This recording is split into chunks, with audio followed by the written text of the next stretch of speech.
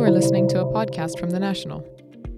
Saudi Arabia has revealed its 2019 annual budget, the largest ever for the kingdom, and the latest effort to spur economic growth and transformation. You are listening to the Business Extra podcast coming from the National's newsroom in Abu Dhabi. I'm Mustafa Al-Rawi, Assistant Editor-in-Chief. In a moment, we'll talk to Sarmad Khan, the company and markets editor for the paper.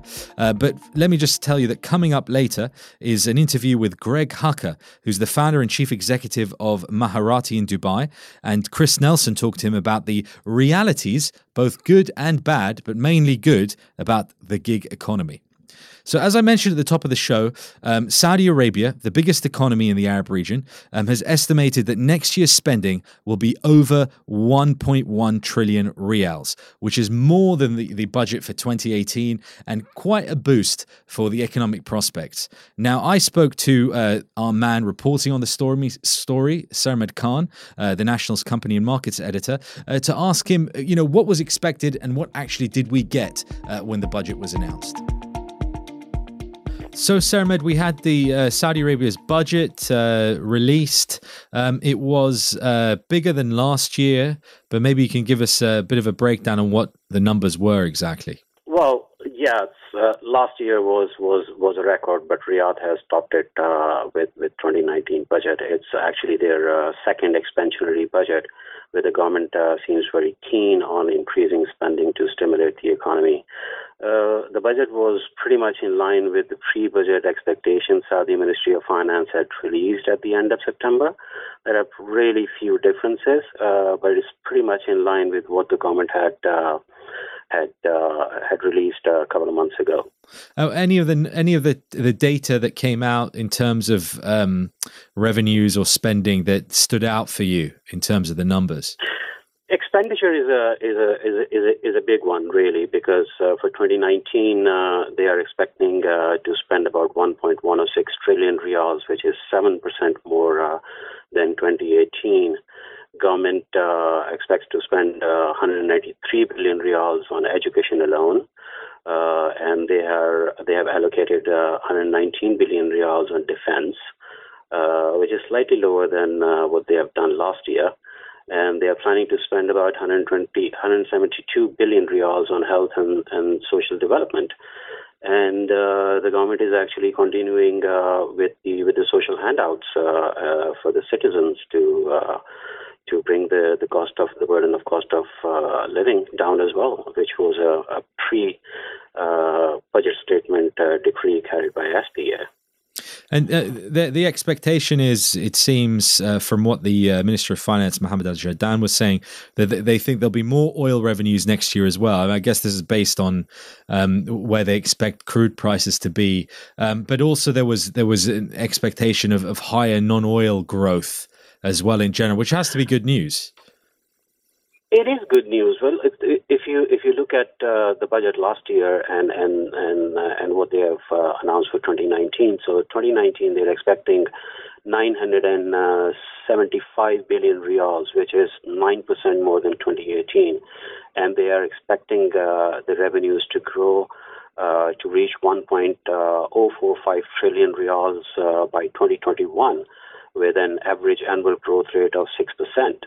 And the government said that in their medium-term estimates which they released, revenues from oil came in at 662 billion riyals for 2019 versus 617 billion riyals in 2018. Non-oil GDP, as you mentioned, they're expecting it to grow by 2.5% in 2019 versus 2.3% in 2018. And yes, you rightly said, oil prices is going to be the key. And if you look at how they are going to meet their fiscal expectations, it really depends on how the oil prices are going to play, because there will be 1.2 million barrels per day cut announced by OPEC Plus members. But I'm assuming that Ministry of Finance is certainly hoping that the cuts would prop up the prices. We've seen an average of a higher average this year than last, and prices are currently above $60 a barrel, and so the assumption would be that they wouldn't go much lower than that, I guess, to sustain the forecasts for spending next year. It really depends on who you speak with. For example, Al Raji Capital, which is based in Riyadh, they estimate that if the government will be able to achieve their revenue targets for 2019, the oil price needs to average $70 a barrel. But if you look at the research released by Japanese lender MUFG, they think that it's overly ambitious budget statement, because they think that the government actually needs 78 to 80 dollars per barrel oil price to be able to get their budget targets. And the ministry never releases its own calculations on which oil price they are basing their budget at. So different people with different thoughts and different estimates, of course, different ways of calculating the budget and the oil price as well. And the Saudi leadership, what was their message upon the release of this? As you quite rightly pointed out, there's going to be continuing social spending. State and military employees are going to get 1,000 riyals a month living allowance. That was mentioned, and with the leadership focusing on those kind of things when they were talking about the budget. Well, if you look at the statement released by King Salman and his public address on state TV, he said the budget is focused on all regions and all sectors. But if you look at the statement released by Crown Prince, who is actually the force behind all the economic overhaul that the kingdom is actually going through now, his focus is on social spending.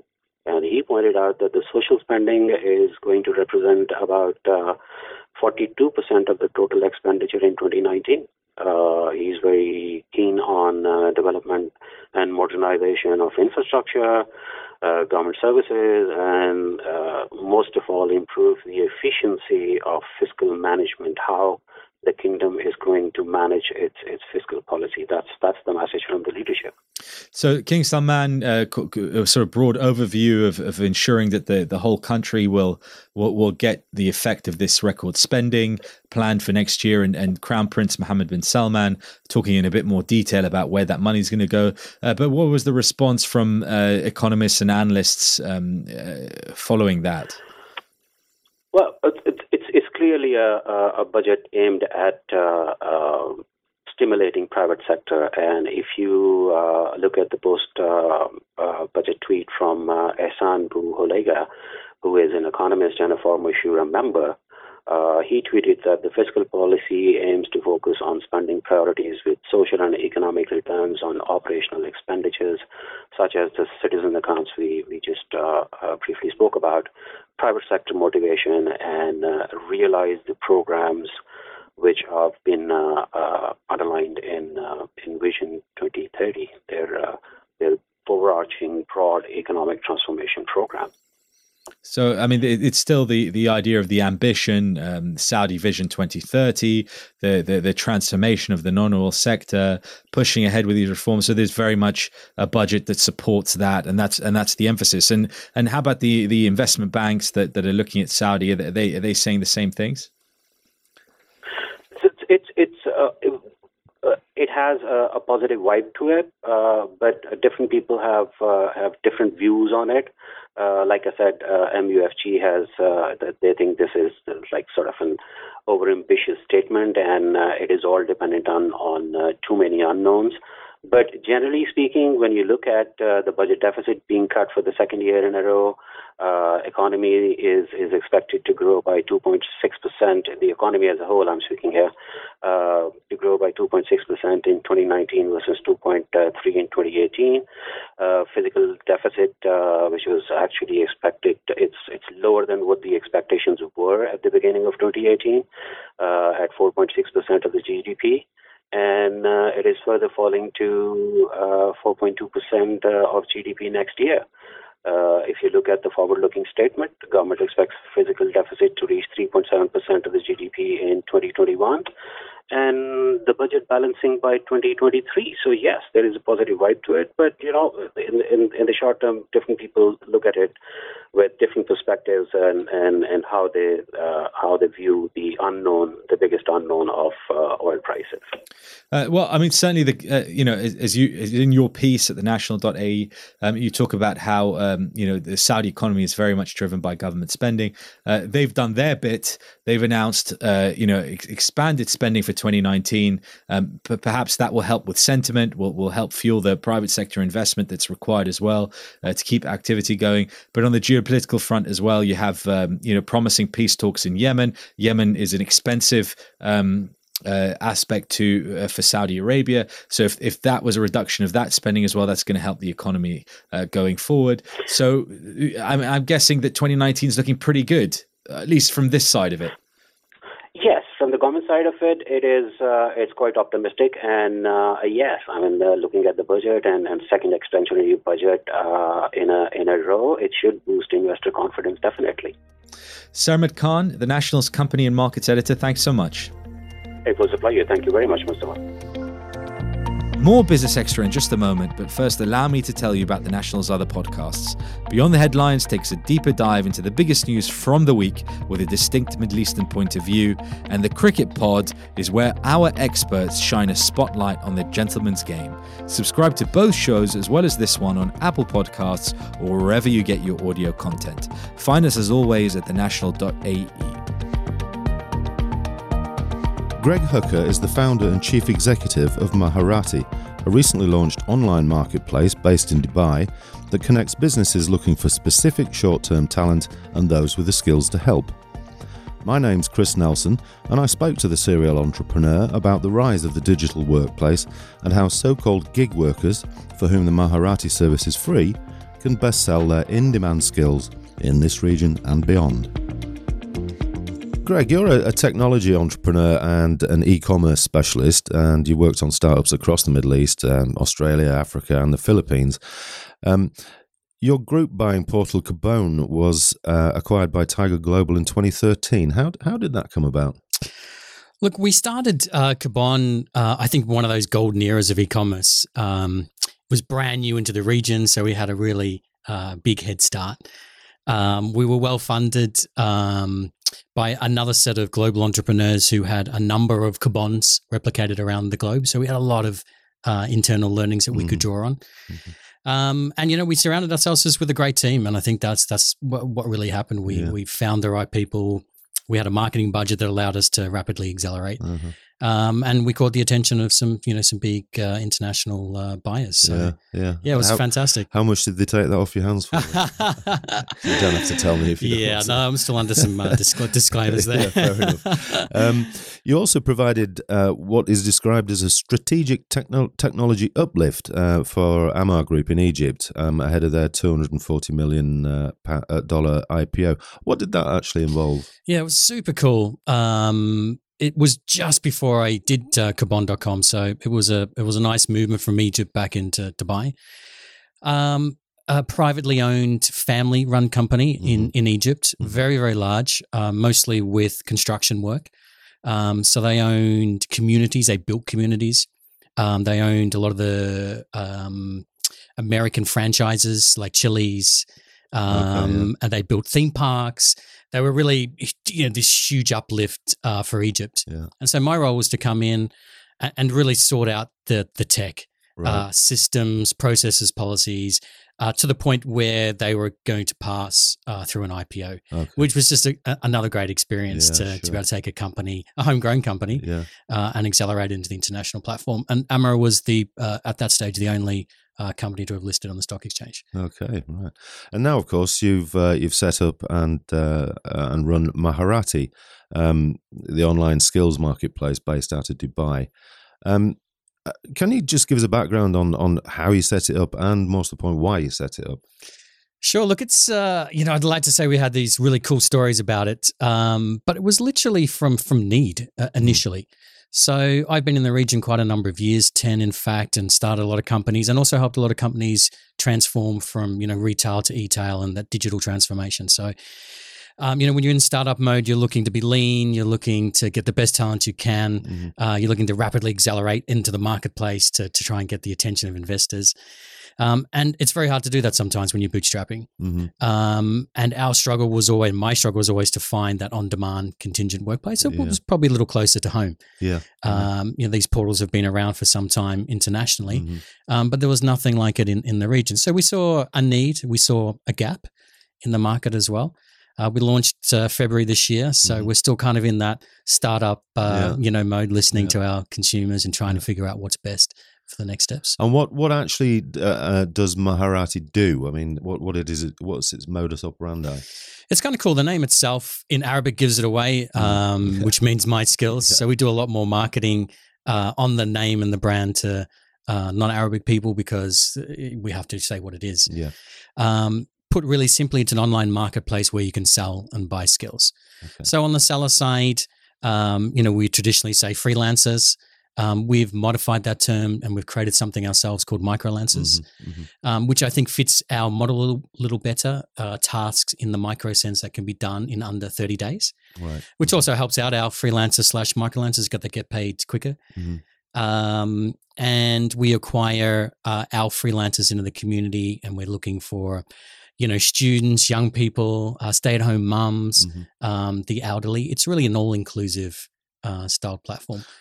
And is there are there set sort of skills requirement that you mainly look out for? I mean, are you looking for tech specialists or I don't know, design specialists or?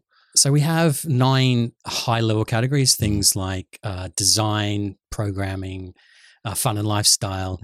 And then we have 110 subcategories. So it's super, super wide. And we did that rather than concentrate on a single digital service because we wanted to grow as wide as we could. And then we can start to see what is more popular and, tailor our marketing towards the things that are really moving. Popular things right now are always in the graphic design, logos, branding, gaming's big. We do a lot of translation as well, which is fantastic because we're an Arabic platform. So we do a lot of Arabic and English. So there's a real need out there on the marketplace for it. And the site, it runs in both languages, doesn't it? Yeah, but it's a true Arabic platform, which might sound a bit weird. But we don't do Google Translate, so you can't flip our page and just have it magically appear into, a half badly translated site. We put the effort into the Arabic. It's very important to us. So if you only want to load a gig or a skill in Arabic, you do so and communicate on the platform in Arabic. If you want to do it in English, you do it in English. And if you have multilingual skills, then it'll appear on the flip, so in English and in Arabic. Okay.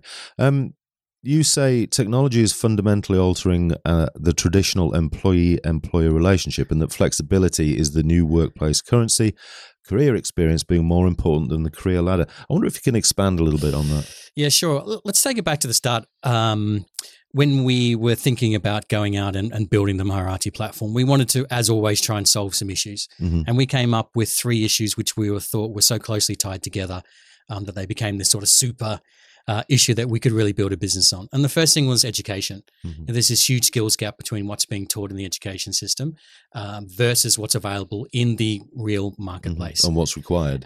Required. So businesses have needs where they have needs to fulfill and they've got jobs, but they can't place people in those jobs because of skills. And it starts in the education system. It's easy to blame education. It's easy to blame parents. But it's neither of those things. It's just the technology is evolving faster than skills can be taught. Sure. Yeah. There's data out there that says, I'm not sure if you've got kids, but if you have a 5-year-old child, in 14 years' time when they can typically take a workplace position, 3/4 of those positions don't exist yet. Wow. 33% of jobs in 2020 don't exist yet. So it's very hard to find a pathway to teach what doesn't exist. So how when you get companies coming to you looking for a certain set of skills that are not being taught, how do the people who have these skills gain them? Yeah, so what we do is we say education is our first thing. And what do youth need? They need portfolios, right? They need to be able to give a marketplace where they can try things in comfort, without risk. and to learn some of those soft skills that are probably going to help differentiate them in this automated, world that's here and coming. So at the education level, it's more about building a portfolio. There's 2 billion youth in the world, all relatively learning the same things, the same skills. So we see Maharati as that platform where they can try, young entrepreneurs, find the passion, and of course earn money. Let's not forget that Maharati is about putting money in people's pockets. It's people working for a payment. Yeah, absolutely. And the second thing was we were looking at both the workforce and the workplace. So, the workplace now has changed dramatically. When I was, a young lad, I went to the office and had an address. Tell me about it. And everything, it was that same sort of thing. Whereas now you've got digital nomads, technology has made everything borderless. You look at some of these people living these lifestyles and they're doing digital marketing online. They're doing social networking and they live in the most beautiful places in the world. And technology has made that happen. Do you think... therefore, the onus on younger people who may be in education not receiving, as they generally don't, those specific skills that may be looked for within 2 to 3 years. Do you think the onus is on them then maybe to really implement self-education programs outside of the standard school? Yeah, I think that a term you're going to hear a lot in the next 3 to 5 years is reskilling. At the youth age, it's skilling. Learning the things that you think you need. In our bracket, in our generations, it's more about reskilling as the technology evolves. You look at things like blockchain didn't exist, 2 or 3 years ago. There was no university degree that you could go into and become a blockchain expert. So do you think that there are situations possibly forthcoming or even now whereby people have upskilled themselves to such an extent that they can offer services that you're not aware of, or businesses even are not aware of, that they might in fact need? Look, we see it already on the platform. So we have our buyers and sellers, and obviously on the buyer side, it's individuals, businesses, startups, SMEs, this whole range of potential opportunity. They come to us and say, hey, Maharati, we're trying to create a customer request for this job skill, but you don't have it. Right. And we're like, oh, okay. And off we go to Google and was like, oh, what's this about? We own the platform. We built it ourselves from scratch. So we can be very agile in creating these new categories and subcategories. So it's super cool. I think the Maharati platform will just expand naturally and organically as those skills develop. I love reading these sort of futuristic, predictions about the top 5 skills you're going to need, by 2020 or 2025. And it's going to be an exciting place to be. Yeah. And do you think the UAE is particularly well placed, or in fact the GCC in general, but the UAE in particular is particularly well placed to enable that growth and to enable those newly upskilled people to access businesses fast? I think the GCC is doing so much. And again, they have this uncanny ability to be very agile, to act very fast. Yeah. I think things like, if you look at the traditional freelancer in the UAE particularly, that's all changing now. It's cheaper to get a license. The laws are there for protection because it's a new area, freelancing in the digital workplace space is very new. Yeah. As opposed to, say, the gig economy on demand contingent workplace, which is, the Ubers, the Careems, the Deliveroos, they're well known, have been here for years. Yeah. And so they're less controlled. Yeah. I think the GCC is really well placed to adapt and localize. I think that's an important thing. Yeah. And we do take a lot of ideas and initiatives from the global landscape.